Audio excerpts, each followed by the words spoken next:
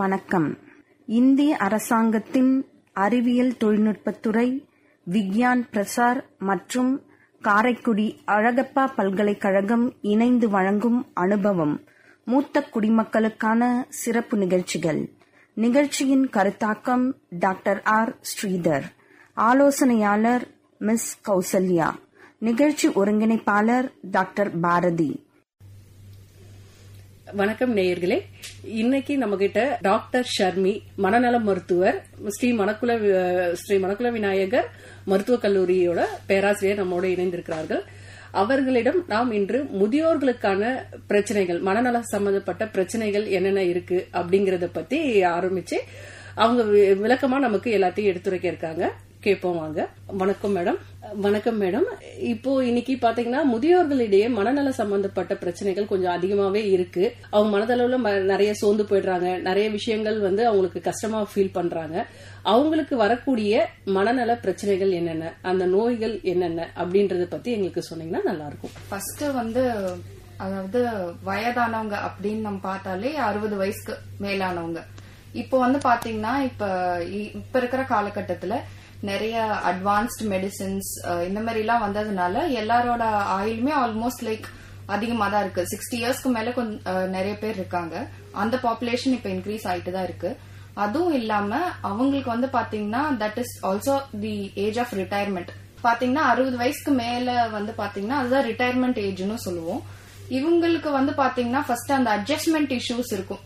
அவங்களுக்கு ஒரு ரொட்டீன் முன்னாடி இருந்திருக்கும். காலையில இத்தனை மணிக்கு எழுந்திருக்கிறது, அப்புறம் வேலைக்கு போறது, அப்புறம் வீட்டுக்கு வர்றது, வீட்டுல இருக்கவங்கள பாத்துக்கிறது, இப்படி ஒரு ரொட்டீன்ல இத்தனை வருஷமா அவங்க போயிட்டு இருந்திருப்பாங்க.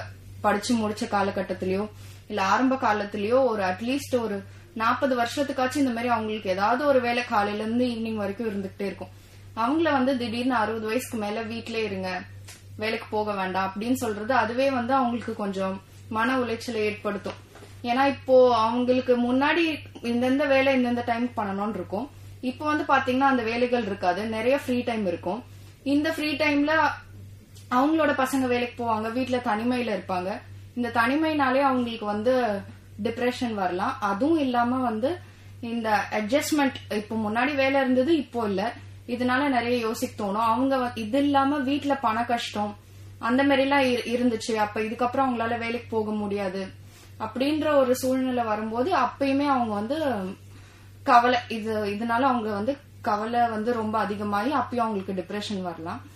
அது இல்லாம ரொம்ப ஹை அச்சீவ்மெண்ட், நிறைய சாதிச்சிருக்காங்க, நிறைய ஒர்க் பண்றவங்க, எந்நேரமும் உழைச்சிட்டே இருக்கணும், எந்நேரமும் ஏதாச்சும் சுறுசுறுப்பா வேலை பார்த்துட்டே இருக்கிறவங்கள இப்போ ரிட்டையர்மெண்ட்னு சொல்லி அவங்கள வீட்லயே இருக்க சொன்னோம்னா அதுவுமே அவங்களுக்கு ஏத்துக்க முடியாது. அதுவுமே அவங்களுக்கு ஸ்ட்ரெஸ்ஃபுல்லா இருக்கும். சோ இந்த டிப்ரெஷன் ஒரு முக்கியமான மனநல நோய் வயசானவங்களுக்கு வர்றதுல. அதுக்கப்புறம் இன்னொரு குரூப் ஆஃப் டிசார்டர்ஸ் இல்ல பிரச்சனைன்னு பாத்தீங்கன்னா பதட்டம், ஆங்ஸைட்டி டிசார்டர்ஸ் சொல்லுவோம். இந்த பதட்டம் நிறைய காரணத்தினால இருக்கலாம். அதுக்கப்புறம் இன்னொரு முக்கியமான பிரச்சனை, இந்த வயசானவங்களுக்கு மட்டுமே வரக்கூடிய பிரச்சனை டிமென்ஷியான்னு சொல்லுவோம். இந்த டிமென்ஷியா என்னன்னா ஞாபக மறதி பிரச்சனை. சோ இது எல்லாருக்குமே வயசானவங்களுக்கு நார்மலா இருக்கும். அது குறிப்பிட்ட அளவுக்கு மேல போய் அவங்களுடைய ஃபங்க்ஷனிங், அவங்களுடைய தின வேலைகள், குளிக்கிறது, பல்லு விளக்குறது, சாப்பிடுறது, அவங்களே பாத்துக்கிறது, இல்ல ஒரு இடத்துல இருந்து இன்னொரு இடத்துக்கு போறது, பணம் செலவு பண்றது, இது எல்லாமே பிரச்சனை வரும்போது அது நம்ம டிமென்ஷியான்னு சொல்லுவோம்.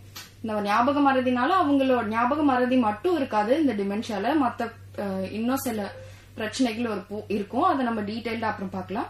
பட் இதனால அவங்களோட வேலைகளும் பாதிக்கப்படும் போது அப்போதான் அந்த ஞாபக மறதி டிமென்ஷியானால, இந்த ஞாபக மறதினால அவங்க வேலையெல்லாம் பாதிக்கப்படும் போதுதான் நம்ம மருத்துவர்கிட்ட இட்டுட்டு போய் வைத்தியம் பார்க்கணும். அதுக்கு மேல விட்டா அது இன்னும் தான் வளர்ந்துட்டே போகும். இது மட்டும் இல்லாம இந்த வயதானவங்க சூசைட் பண்ணிக்கிற ரிஸ்க் அதிகம் இந்த ஏஜ் குரூப்ல. சோ அதையுமே நம்ம அப்சர்வ் பண்ணணும். யாரு ரொம்ப வல்னரபிளா இருக்காங்க, இல்ல ரொம்ப அதிக ரிஸ்க் அவங்களுக்கு இருக்கு சூசைட் பண்ணிக்கிறதுக்கு. சோ அவங்கள நம்ம கண்காணிச்சு அதுக்கு ப்ராப்பர் ட்ரீட்மெண்ட் அதுக்கு எடுக்கணும். ஓகேங்களா? சோ இதெல்லாம் இல்லாம வயசானாலே கொஞ்சம் தூக்க பிரச்சனை அதிகமாயிடும். சோ அந்த தூக்க பிரச்சனைக்கு எப்படி, இந்த தூக்க பிரச்சனைனாலே பல பிரச்சனைகள் வரும். சோ அதை எப்படி டீல் பண்றது அப்படின்றத பாக்கணும். அதுக்கப்புறம் வந்து ட்ரிங்க்ஸ் பழக்கம், இந்த வயசாயிட்டா நிறைய பேருக்கு அந்த ட்ரிங்க்ஸ் பழக்கம் ஆரம்பிச்சிடுவாங்க. ரெகுலரா தினைக்கும் ஃப்ரெண்ட்ஸ் கூட டைம் ஸ்பெண்ட் பண்றதுக்காக போய் ட்ரிங்க் பண்றது. சோ இந்த மாதிரி ப்ராப்ளம்னாலயும் நிறைய பிரச்சனைகள் வரலாம், மனநல பிரச்சனை இந்த ட்ரிங்க் பண்றதுனாலே. பிளஸ் இந்த ட்ரிங்க் பண்றதுனால நம்மளோட மூளை காக்னிட்டிவ், நம்மளோட மூளை செயல்பாடுகள் வந்து இதனால பாதிக்கலாம். ரெகுலரா வந்து ட்ரிங்க்ஸ் எடுத்துக்கிட்டே இருக்காங்க, ஒரு 30 years 40 years எடுத்துக்கிட்டே இருக்காங்க அப்படின்னா அதனாலயும் வந்து நம்ம மூளையோட செயல்பாடுகள் எஃபெக்ட் ஆகலாம். சோ ஓவராலா பாத்தீங்கன்னா இந்த டிப்ரெஷன், ஆங்ஸைட்டி டிசார்டர்ஸ், அப்புறம் டிமென்ஷியா, அதுக்கப்புறம் வந்து இந்த சூசைட், அதுக்கப்புறம் இதை நம்ம சப்ஸ்டன்ஸ் யூஸ் டிசார்டர்ஸ் சொல்லுவோம். இந்த டெய்லியும் ட்ரிங்க்ஸ் எடுத்துக்கிட்டு இதனால வந்து நிறைய பிரச்சனைகள் ஃபேஸ் பண்றவங்கள அது வந்து அந்த மாதிரி சப்ஸ்டன்ஸ் யூஸ் டிசார்டர்ஸ், அது ஒரு மனநல நோய் அப்படின்னு நாங்க சொல்லுவோம். சோ இதெல்லாம் தான். அப்புறம் ஸ்லீப் ரிலேட்டட் ப்ராப்ளம்ஸ். சோ இதெல்லாம் தான் வந்து வயதானவங்கள வரக்கூடிய ப்ராப்ளம்ஸ். நன்றி மேம். இப்போ என்னென்ன பிரச்சனைகள் வயதானவர்களுக்கு வருது அப்படின்றத விரிவா சொன்னீங்க. இப்போ நம்ம முதல்ல நீங்க சொன்ன பிரச்சனை அப்படின்னா டிப்ரெஷன், மன அழுத்தம். இது வந்து எதனால ஏற்படுது, இதுக்கான அறிகுறிகள், அது நம்ம ஆரம்ப கால அறிகுறிகள் என்ன, இதுல இருந்து வெளிவரதுக்காக என்ன மாதிரி மருத்துவங்கள் நம்ம மேற்கொள்ளலாம், இதையும் எங்களுக்கு இப்ப சொன்னீங்கன்னா நல்லா இருக்கும். சோ டிப்ரெஷன் எல்லாருமே வந்து ஒரு கட்டத்துல எப்பயாச்சும் சொல்லிருப்பாங்க, சோகமா இருந்தா நான் இப்ப டிப்ரெஷனா இருக்கேன், இல்ல எனக்கு இப்போ ரொம்ப வந்து மன கஷ்டமா இருக்கு அப்படின்னு. சோ ஆனா டிப்ரெஷன்னா என்ன ப்ராப்பரா அப்படின்னு பார்த்தோம்னா வந்து அவங்களுக்கு மனக்கவலை இருக்கும். அதாவது நம்ம எல்லாருமே வந்து அன்றாட வாழ்க்கையில கண்டிப்பா ஏதாவது ஒரு பிரச்சனையை சந்திப்போம். அந்த டைம்ல வந்து எல்லாருமே ஒரு 2-3 நாள் இல்ல ஒரு 4-5 நாள் கூட சோகமா இருந்திருப்போம் அந்த பிரச்சனைகள் ஃபேஸ் பண்ணும்போது. ஆனா டிப்ரெஷன் எப்ப சொல்றோம்னா அந்த மனக்கவலை வந்து அன்றாட ஒரு அட்லீஸ்ட் ஒரு 2 வாரத்துக்கு தொடர்ந்து இருக்கு. நாள் ஃபுல்லா அவங்க வந்து கவலையாவே இருக்காங்க. அவங்கள சுத்தி சந்தோஷமான விஷயம் நடந்தாலுமே அவங்களால அதை ஏத்துக்க முடியல, அவங்களால வந்து அதுல கலந்துக்க முடியல, அவங்களோட மனநிலை வந்து சோகமாவே இருக்கு, கவலையாவே இருக்கு. அது இல்லாம அவங்களுக்கு அவங்களோட வேலைகள் செய்யவே வந்து டயர்டா இருக்கு. இதுக்கு முன்னாடி சுறுசுறுப்பா இருந்த ஆளு இப்போ இந்த மனக்கவலையினால ரொம்ப டயர்டா ஃபீல் பண்றாங்க. அவங்களோட வேலை செய்யவே அவங்களுக்கு வந்து எனர்ஜி இல்ல. அதுக்கப்புறம் ஆர்வம் இல்லாதது, முன்னாடி வந்து அவங்களுக்கு பிடிச்ச விஷயங்கள்லாம் இப்ப வந்து செய்யறதுக்கு அவங்களுக்கு விருப்பம் இல்லாம, இஷ்டம் இல்லாம, ஆர்வமே இல்லாம இருக்கிறது. அதுக்கப்புறம் அவங்களுக்கு பசியும் முன்னாடி எடுத்ததை விட இப்ப கொஞ்சம் குறைவா எடுக்கிறது, இல்ல வந்து பசியே எடுக்காம இருக்கிறது, இல்ல வந்து தூக்கம் வந்து தூக்கம் வர்றதுக்கு லேட் ஆகுறது, இல்ல தூங்குறது நைட்ல திடீர்னு முழிப்பு வந்துடுறது, முழிப்பு வந்துட்ட பிறகு தூக்கம் இல்லாம இருக்கிறது, இல்ல காலையில வந்து இப்போ ஒரு 6 o'clock 7 o'clock எழுந்திருக்கிறாங்கன்னா அதுக்கு முன்னாடி ஒரு 4 o'clock 5 o'clock போலயே தூக்கம் கலைஞ்சிடுறது, அதுக்கு மேல தூக்கம் இல்லாம இருக்கிறது. அதுக்கப்புறம் வந்து தற்கொலை எண்ணங்கள், இவ்ளோ பிரச்சனை இருக்கு, நம்ம ஏன் வந்து இருக்கணும், இதனால இந்த பிரச்சனையில இருந்து நம்மளால மீண்டு வர முடியாது, அதனால தற்கொலை எண்ணங்கள் அதிகமா இருக்கு, இதனால நம்ம இறந்துடுறதே மேல் அப்படின்ற எண்ணங்கள் வருது. அதுக்கப்புறம் எனக்கு உதவி பண்ண யாருமே இல்லையே, நான் தனியா தவிக்கிறேன், இது எதிர்காலமும் இப்படியேதான் இருக்கும், கவலையாதான் இருக்கும் அப்படின்ற எண்ணங்கள் இந்த மாதிரி எல்லாம் வருது. அப்புறம் குற்ற உணர்ச்சி, நிறைய பேருக்கு வந்து இந்த டிப்ரெஷன்ல இருக்கும்போது குற்ற உணர்ச்சி இருக்கும். சோ இது எல்லாமே வந்து டிப்ரெஷனுக்கான அறிகுறிகள். சோ இது வந்து வயசானவங்கள்ல நிறைய காரணத்தினால வரலாம். ஃபர்ஸ்ட் வந்து அவங்க ஃபர்ஸ்ட் வேலை செஞ்சுட்டு இப்போ வேலை இல்ல, அந்த அட்ஜஸ்ட்மெண்ட் இஷ்யூஸ்னாலே வந்து டிப்ரெஷன் வரலாம். இன்னொன்னு இந்த டைம்ல வந்து அவங்க வந்து நிறைய பேர் நினைக்கிறது வந்து ரிட்டையர்மெண்ட் ஆயிட்டா முன்னாடி வந்து அவங்கள மதிச்சவங்க இப்போ அவங்க ஏர்ன் பண்ணாததுனால அவ்வளவு மதிக்க மாட்டாங்க அப்படின்னு அவங்களுக்கே கொஞ்சம் தாழ்வு மனப்பான்மை, அதனால வந்து டிப்ரெஷன் வரலாம். இல்ல வந்து நிறைய காரணங்கள் இருக்கு. வயசானவங்க நம்ம எல்லாருக்குமே தெரியும், அவங்க வந்து மெடிக்கல் ப்ராப்ளம்ஸ் அவங்களுக்கு நிறைய வரும். லைக் பிளட் பிபி அதிகமா இருக்கிறது நம்ம ஹைப்பர் டென்ஷன் சொல்லுவோம். ஸோ ஹைப்பர் டென்ஷன், அப்புறம் நம்ம எல்லாருக்கும் தெரியும் டயபெட்டிஸ், அதுக்கப்புறம் வந்து இதனால வந்து அவங்களுக்கு ஸ்ட்ரோக் வரலாம். ஸோ இந்த ஸ்ட்ரோக் வந்திருக்கு, இல்ல மத்த மெடிக்கல் ப்ராப்ளம்ஸ், ஹார்ட் ப்ராப்ளம்ஸ் இந்த மாதிரி எல்லாம் இருந்துச்சுன்னா அவங்களுக்கு வந்து டிப்ரெஷன் வர்றது கூடிய ரிஸ்க் வந்து இன்னும் அதிகமா இருக்கும். சோ இந்த வயசானவங்கல இந்த மாதிரி மெடிக்கல் ப்ராப்ளம்ஸ் எல்லாம் இருக்கிறதுனாலவே அவங்களுக்கு டிப்ரெஷன் ரிஸ்க்குமே ஜாஸ்தியா இருக்கும். சோ அந்த மாதிரி இருக்கக்கூடிய பட்சத்துல நம்ம அதெல்லாம் வந்து கண்ட்ரோல் பண்ணி வச்சுக்கணும். ஏன்னா வந்து இப்போ ஸ்ட்ரோக் வராம இருக்கிறதுக்குன்னா நம்ம வந்து பிபி இல்ல சுகர் லெவல்ஸ் இதெல்லாம் கண்ட்ரோல் பண்ணி வச்சுக்கிட்டோம்னா ஸ்ட்ரோக் வராது. சோ இவங்களுக்கு இந்த மெடிக்கல் ரிஸ்க் இருக்கக்கூடியவங்களுக்கு மனநல பிரச்சனை வரக்கூடிய ரிஸ்க் ரொம்ப ஜாஸ்தி. சோ இந்த மெடிக்கல் ப்ராப்ளம்ஸ் எல்லாம் நம்ம வந்து அட்ரஸ் பண்ணோம்னா இவங்களுக்கு இந்த ரிஸ்க் கம்மியா இருக்கும். அதுக்கப்புறம் வந்து டிப்ரெஷன்னால இன்னொரு முக்கியமான விஷயம், அவங்க சூசைட் பண்ணிக்கலாம். சோ யாராவது ஒருத்தவங்க அவங்களுக்கு சப்போர்ட்டிவா இருக்கிறது இல்ல இந்த மாதிரி அறிகுறிகள்லாம் பார்த்தாங்கன்னா அவங்கள உடனே வந்து இட்டுட்டு போய் ஒரு சைக்காட்ரிஸ்ட் கிட்ட கன்சல்ட் பண்ணி இனிஷியலாவே மெடிசின்ஸ் ஆரம்பிக்கிறது. மைல்டா இருந்துச்சுன்னா நம்ம மெடிசின்ஸ் இல்ல லேமன் மீன் எல்லாருக்கும் புரியுற மாதிரி சொன்னா கவுன்சிலிங் இந்த மாதிரி கொடுத்து சரி பண்ணலாம். இல்ல கொஞ்சம் சிவியரா இருக்குன்னா கண்டிப்பா மெடிசின்ஸ் தேவை. கவுன்சிலிங் மட்டுமே போதாது டிப்ரெஷனுக்கு. ஓகேங்களா? அதே இல்லாம அவங்களுக்கு வந்து அவங்களுக்கு அந்த இப்போ ரிட்டையர்மெண்ட் ஆன லைஃப்ல அவங்களுக்கு வந்து ஒரு ரொட்டீன் மாதிரி ஏற்படுத்தி கொடுத்து அவங்களோட டேவையும் கொஞ்சம் ஆக்கிபைடா வச்சுக்கிட்டு அவங்களுக்கு பிடிச்ச முன்னாடி அவங்க நினைச்சிருப்பாங்க இந்த இதெல்லாம் கத்துக்கணும் இல்ல பண்ணணும், அந்த மாதிரி எல்லாம் இப்ப அவங்களை கொஞ்சம் பண்ண வச்சு ஊக்குவிக்கலாம். இதெல்லாம் வந்து டிப்ரெஷனுக்கு வந்து எப்படி ட்ரீட் பண்ணணும்ன்ற ஆப்ஷன்ஸ், சில ஆப்ஷன்ஸ். நன்றி மேடம். இப்போ நீங்க வந்து அடுத்த குறிப்பா சொன்னது வந்து மறதி நோய். மறதி நோய் வந்து பெரியவர்களிடையே ஒரு 60 வயதுக்கு மேற்பட்டவர்களுக்கு வருவதற்கான வாய்ப்புகள் அதிகமா இருக்கு அப்படின்றத சொன்னீங்க. இப்போ பாத்தீங்கன்னா கொஞ்சம் நம்ம 60 வயதுக்கு முன்னாடி நிறைய வேலைகள்ல இருப்போம். அப்ப வந்து சில விஷயங்கள் மறந்துடுறோம் அப்படின்னா அது சரி, வேலைகள் அதிகமா இருக்கிறதுனால ஒரு வேலையை செய்யும் போது இன்னொன்னு மறந்துடுறோம் அப்படின்னு. இப்ப 60 வயதுக்கு மேற்பட்டவர்கள் கொஞ்சம் ஃப்ரீ ஆயிடுறாங்க. ஃப்ரீ ஆனதுக்கு அப்புறம் ஏன் அவங்களுக்கு அந்த மறதி நோய் வருது? அதுக்கான அறிகுறிகள் என்னென்ன? இப்ப அவங்க மறதி நோயின்ற ஒண்ணுத்தால பாதிக்கப்பட்டிருக்காங்களா இல்ல சராசரியா எல்லாருக்கும் வர மறதி தான் அவங்களுக்கு இருக்கா? இதை நம்ம எப்படி கண்டுபிடிக்கிறது? அதுக்கு வந்து எங்களுக்கு விளக்கம் சொன்னீங்கன்னா நல்லா இருக்கும். சோ இந்த ஞாபக மறதியை வந்து டிமென்ஷியான்னு சொல்லுவோம். இந்த டிமென்ஷியா வந்து ஏன் வருதுன்னா வயது ஆக ஆக நம்மளோட மூளை வந்து கொஞ்சம் சுருங்க ஆரம்பிச்சிடும். ஓகேங்களா? எவ்வளவு வயசு ஆகியும் அந்த ரிஸ்க் வந்து ரொம்ப அதிக வயசு ஆக இந்த டிமென்ஷியா வர்றதுக்கான ரிஸ்க்கும் அதிகமாயிட்டே போகும். சோ இதனாலதான் டிமென்ஷியா வருது. அதுக்கப்புறம் வந்து இந்த டிமென்ஷியா வர்றதுக்கான அறிகுறிகள் என்னென்னு பாத்தீங்கன்னா சில இது வந்து நம்ம மாடிஃபை பண்ணலாம். சில வந்து காரணங்கள் நம்ம ட்ரீட் பண்ணா, ஏன்னா இந்த டிமென்ஷியா வந்து சில காரணங்கள் வந்து ட்ரீட் பண்ணக்கூடிய காரணங்கள், சில காரணங்கள் வந்து நம்மளால வந்து கண்ட்ரோல் பண்ண முடியாது. பட் ப்ரோக்ரஷனை வந்து கம்மிப்படுத்த முடியும். எந்த அளவுல வந்து இந்த டிமென்ஷியா ப்ரோக்ரஸ் ஆகுதோ அதை வந்து கட்டுப்படுத்த மெடிசின்ஸ் இருக்கு.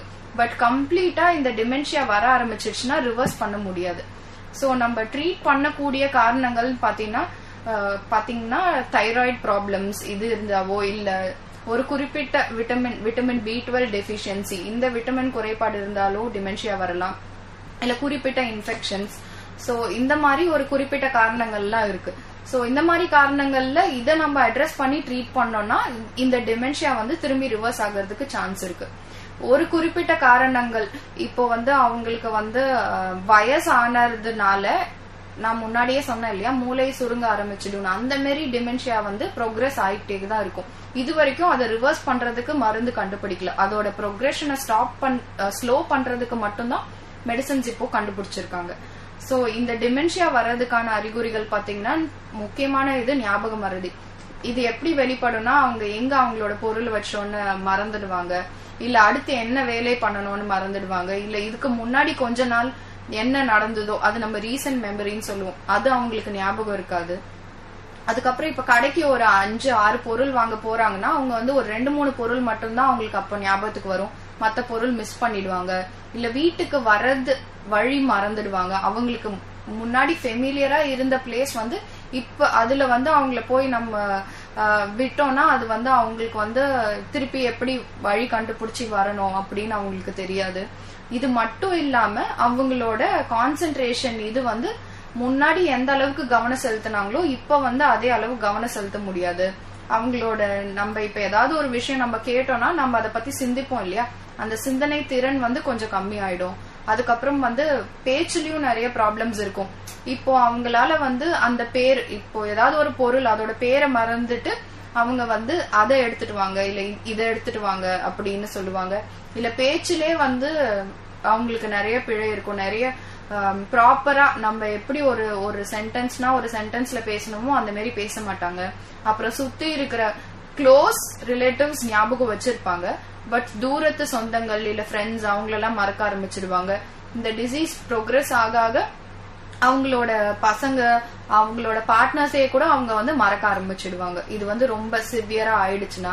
அப்புறம் முக்கியமா அவங்களுக்கு இது என்ன டேட், இது என்ன டே, இந்த மாதிரி இது விஷயம்லாம் ஞாபகம் இருக்காது. இது எந்த வருஷம் அது எல்லாமே ஞாபகம் இருக்காது. சோ ஃபர்ஸ்ட் வந்து பாதிக்கப்படுறது வந்து ரீசன்ட் மெமரி, அதாவது இப்போ ரீசெண்டா அவங்க லைஃப்ல என்ன நடந்ததோ அந்த ஈவெண்ட்ஸ் எல்லாம் மறக்க ஆரம்பிச்சிடும். சிவியர் ஆக ஆக அவங்களுக்கு பழைய ஞாபகங்களும் மறக்க ஆரம்பிச்சிடும். இது மட்டும் இல்லாம அவங்களால வந்து மத்தவங்களை ஐடென்டிஃபை பண்ண முடியாது. ஒரு பொது இடத்துல வந்து எப்படி நடந்துக்கணும் அதுவுமே அவங்களுக்கு சரியா தெரியாது இந்த ஞாபக மறதினால. இதனால நிறைய காரணங்கள் இருக்கு. ஒண்ணு வந்து ஏஜ் ரிலேட்டட், இந்த ஏஜிங்னால வர்றது ரொம்ப வந்து அது வந்து நம்ம ஆல்சைமர்ஸ் டிமென்ஷியா அப்படின்னு சொல்லுவோம். இன்னொன்னு வந்து வாஸ்குலர் டிமென்ஷியா, அதாவது அவங்களோட ஹைப்பர் டென்ஷன், அதாவது பிபி அதிகமா இருக்கு இல்லையா அது, அதுக்கப்புறம் டயபெட்டிஸ் இது, அப்புறம் வந்து நம்மளோட உடம்புல கொழுப்புன்னு சொல்லுவோம் இல்லையா, இதெல்லாம் லிப்பிட்னு சொல்லுவோம் இங்கிலீஷ்ல. சோ இது வந்து ஆல்டர்டா இருந்தது, ரொம்ப அதிக அளவுல இருந்தது. இதனால வந்து அவங்களுக்கு வந்து மூளையில வந்து பாதிச்சு இது வந்து வாஸ்குலர் டிமென்ஷியான்னு சொல்லுவோம். சோ இதுக்கு வந்து ட்ரீட்மெண்ட்னு பாத்தீங்கன்னா நம்ம வந்து பிபியை கண்ட்ரோல் பண்றது, சுகர் கண்ட்ரோல் பண்றது, இல்ல கொலஸ்ட்ரால் லெவல்ஸ் கண்ட்ரோல் பண்றது, இதெல்லாம் பண்ணா அந்த டிசீஸ் வந்து ப்ரோக்ரஷன் வந்து தடுக்கலாம். பட் கம்ப்ளீட்டா ரிவர்ஸ் பண்ண முடியுமான்றது இப்போதைக்கு வந்து அந்த அளவுக்கு வந்து மருந்துகள் கண்டுபிடிக்கல. சோ இந்த மாதிரி நிறைய டைப்ஸ் ஆஃப் டிமென்ஷியா இருக்கு. ஒன்னுத்துக்கும் ஒரு வகையான ட்ரீட்மெண்ட் இருக்கு. பட் இத வந்து இனிஷியலா ஐடென்டிஃபை பண்ணா மட்டுமே தான் நம்ம அவங்கள வந்து மாத்திரைகள் கொடுத்தோ இல்ல வந்து அவங்களுக்குன்னு சில எப்படி அவங்கள ஹேண்டில் பண்ணணும் இல்ல அவங்களுக்கு என்ன மாதிரி ஆக்டிவிட்டிஸ் கொடுக்கணும் அந்த மாதிரி ஆரம்பிச்சா மட்டும்தான் இந்த ப்ரோக்ரஷனை வந்து ஸ்டாப் பண்ண முடியும். நீங்க ரொம்ப அட்வான்ஸ் ஸ்டேஜ்ல இல்ல லேட் ஸ்டேஜ்ல கூட்டிட்டு வந்தீங்கன்னா அப்போ வந்து அந்த டைம்ல வந்து most of the disease process நடந்திருக்கும். அப்ப வந்து நம்ம பெருசா எதுவும் மாற்றம் கொண்டு வர முடியாது. பிளஸ் இதனால வந்து இந்த டிமென்ஷியானால அவங்கள கூட இருக்கிறவங்க ரொம்ப எஃபெக்ட் ஆவாங்க. ஏன்னா இவங்க ஞாபக மறதியால வந்து வயசானவங்க வந்து ஸ்டவ் ஆஃப் பண்ணாம போயிடுறதோ இல்ல வந்து டோரை வந்து மூடாம போயிடுறதோ இந்த மாதிரி நிறைய ப்ராப்ளம்ஸ் இருக்கு. இதனால ரிஸ்க் வீட்டுல அவங்களுக்கு மட்டும் இல்லாம சுத்தி இருக்கிறவங்களுக்கும் ரிஸ்க் இருக்கு. ஸ்டவ் ஆஃப் பண்ணாம அவங்க போயிட்டாங்கன்னா கேஸ் லீக் ஆகிறதுக்கு நிறைய சான்ஸ் இருக்கு. சோ இந்த மாதிரி ரிஸ்க் எல்லாம் இருக்கிறது இல்ல அவங்களே வந்து வேற ஏதோ ஒரு சிந்தனையில வீட்டை விட்டு போயிடுறாங்கன்னா அதுக்கப்புறம் அவங்களுக்கு ஏதாவது அதனால ஆபத்து நடக்கலாம், திருப்பி அவங்களுக்கு வழியும் மறந்துடலாம். எப்படி இந்த மாதிரி பிரச்சனைகள்லாம் இருக்கிறதுனால அவங்க கூட யாராவது ஒரு ஆள் எப்போதுமே இருந்துகிட்டே இருக்கணும். சோ இது வந்து சாத்தியம் இல்லை இல்லையா. இப்ப இருக்கிற காலகட்டத்துல எல்லாருமே ஒர்க் பண்றாங்க. அப்ப இவங்களை பாத்துக்கிறதுக்குனே ஒரு ஆள் வீட்டுல இருக்கணும்னா அது அவங்க தெரிஞ்சவங்களாதான் இருக்கணும். ஏன்னா இவங்களுக்கு வந்து தெரிஞ்ச ஆள் கூட இருந்தாதான் கொஞ்சம் கம்ஃபர்டபுளா இருப்பாங்க. இவங்களுக்காக நீங்க நர்ஸ் இல்ல யாராவது அந்த மாதிரி வச்சீங்கன்னா இவங்க வந்து அவங்கள சொல்றத கேட்பாங்களான்றது ஒரு குவெஷனபிளான விஷயம் தான். சோ வந்து இந்த மாதிரி ப்ராப்ளம்ஸ் எல்லாம் இருக்கிறதுனாலவே வந்து இத ஏர்லியரா ஐடென்டிஃபை பண்ணி ட்ரீட்மெண்ட் ஆரம்பிச்சாதான் இதோட ப்ரோக்ரஷனை நம்ம ஸ்லோ பண்ண முடியும். இப்போ இதுல நிறைய வகைகள் இருக்குன்னு சொன்னீங்க இல்லீங்களா, அத பத்தி சொல்ல முடியுமா? சோ மோஸ்ட் காமன் பாத்தீங்கன்னா நான் ஃபர்ஸ்ட் சொன்ன அந்த ஆல்சைமர்ஸ் டிமென்ஷியா, அது ரொம்ப வயசு ஆகுறதுனாலே வயசு ரொம்ப அதிகமாக டிமென்ஷியா வந்து யூசுவலா வந்து வர ஏஜ் பாத்தீங்கன்னா மோர் தென் 65 இயர்ஸ். சோ வயசு ஆக ஆக ஒரு 70 இயர்ஸ் 75 இயர்ஸ் 80 இயர்ஸ்ல போறாங்கன்னா இந்த டிமென்ஷியா வரக்கூடிய ரிஸ்க் வந்து ரொம்ப ஜாஸ்தியா இருக்கும். அதே மாதிரி இன்னொன்னு பாத்தீங்கன்னா ரொம்ப இப்ப அவங்களோட ரொம்ப எஜுகேட்டடா இருக்காங்கன்னா அவங்களுக்கு வரக்கூடிய ரிஸ்க் வந்து கம்மி தான் இந்த டிமென்ஷியா வரக்கூடிய ரிஸ்க். சோ இந்த ஆல்சைமர்ஸ் டைப்ல வந்து டிமென்ஷியால முன்னாடி சொன்ன மாதிரி என்னென்ன பிரச்சனைகள் இருக்குமோ அது எல்லாமே இருக்கும். இன்னொன்னு பாத்தீங்கன்னா இந்த ஃப்ரான்டோ டெம்போரல் டிமென்ஷியான்னு சொல்லுவோம். இங்க வந்து மோஸ்டா வந்து லாங்குவேஜ் ப்ராப்ளம்ஸ் தான் இருக்கும். அவங்க பேசும்போது பேச்சு பிழை நிறைய இருக்கும். ஓகேங்களா. அது இல்லாம வந்து இன்அப்ரோப்ரியேட் பிஹேவியர்னு சொல்லுவோம். அவங்களுக்கு வந்து எந்த இடத்துல யூரினேட் போறோன்றதே அவங்களுக்கு தெரியாது. பப்ளிக் பிளேசஸ்ல யூரினேட் பண்ணுவாங்க, பப்ளிக் பிளேசஸ்ல வந்து டிஃபிகேட் பண்ணுவாங்க. சோ இந்த மாதிரி ப்ராப்ளம்ஸ் எல்லாம் இந்த வந்து ஃப்ரான்டோ டெம்போரல் டிமென்ஷியாக்கு இருக்கும். சோ இந்த மாதிரி ப்ராப்ளம்ஸ் எல்லாம் ஏர்லியரா வர ஆரம்பிச்சதுன்னா இது ஃப்ரான்டோ டெம்போரல் டிமென்ஷியாவா இருக்கும். இன்னும் ஒன்னு வந்து லூவி பாடி டிமென்ஷியா, இந்த மாதிரி நிறைய டைப்ஸ் எல்லாம் இருக்கு. சோ மெயினா வந்து இந்த டிமென்ஷியா இதனால மட்டும் வராம நான் முன்னாடி சொன்ன மாதிரி நிறைய மெடிக்கல் ப்ராப்ளம்ஸ்னாலயுமே இந்த டிமென்ஷியா வரலாம். இப்போ நிறைய பேருக்கு பார்க்கின்சன்ஸ் பிரச்சனை இருக்கும் இல்லையா, கொஞ்சம் ஸ்லோவா நடக்கிறது, இல்ல வந்து அவங்களுக்கு கை நடுக்கம் இருக்கும், அவங்க எந்த ஒரு வேலை பண்றதுக்குமே வந்து கொஞ்சம் ரொம்ப டைம் எடுத்துப்பாங்க. சோ இது கூடனாலுமே டிமென்ஷியா வரலாம். சோ டிமென்ஷியா வர்றதுக்கு நிறைய காரணங்கள் இருக்கு. ஆனா வந்து அதை இனிஷியலா ஐடென்டிஃபை பண்றதுதான் வந்து பெஸ்ட்.